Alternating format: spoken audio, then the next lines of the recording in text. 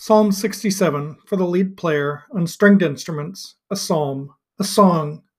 May God grant us grace and bless us. May he shine his face upon us, Selah. To know on the earth your way, among all the nations your rescue. Nations acclaim you, O God. All peoples acclaim you. Nations rejoice in glad song, for you rule peoples rightly, and nations on earth you lead, Selah. Nations acclaim you, O God. All peoples acclaim you. The earth gives its yield. May God, our God, bless us. May God bless us, and all the ends of the earth fear him. Well, this is a Thanksgiving psalm, and the theme of it is how God rules the nations wisely and rightly. In fact, it's repeated several times. The nations will rejoice, the nations will acclaim you. In fact, two verses are complete repeats. The nations acclaim you, O God. All peoples acclaim you. That's verse 4 and also verse 6. There's the idea in verse 7, the earth gives its yield, which feels like it's an agricultural reference. And just the idea that everything on earth blesses God and respects God. And I think it's perhaps a prophetic psalm in a way too, because clearly that's not the case. God is not respected by all the nations in the world or by everyone in the world. And I believe that's part of our problem. I think this fits in really well, again, with some of the events that we've seen in our nation.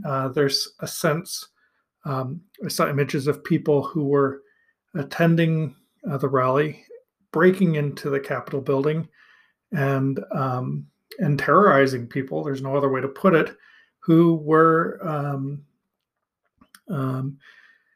using signs or imagery that was Christian or that talked about Jesus. And as a Christian, I utterly reject the idea that God needs us to violently overthrow the government. That's just not something God requires of us. And in any case, there's no reason for this action, no justification for it at all. It is anti-Christian, in my opinion, and it hurts me. It makes me despair in being part of the Christian faith. Makes me want to reject the people who do not understand the teachings of Jesus. I wrote about this a little bit on Twitter. I wrote an article on my blog about it. There's a really great post my pastor put on Facebook, and I'm seeing many voices of Christians rejecting the idea that this is something that is somehow blessed or sanctioned or in accordance with God's will or the teachings of Jesus. And they just aren't. President Trump, I believe, is a Christian only in that it suits him politically. I don't think he understands the gospel. I don't think he has any sort of relationship with God. I don't think he has any reverence. I don't think he fears God. And that's an old-fashioned way of talking about reverence to God, but it also is a very literal sense. Are we afraid that if we oppose God's will, that something negative will happen to us? I just don't believe that's something that Trump thinks about. For him to talk about his faith, and it's more about the power of positive thinking, which is there's some intersections with Christianity for sure, but it's not a Christian faith. The power is in God's hands, and He has given us the grace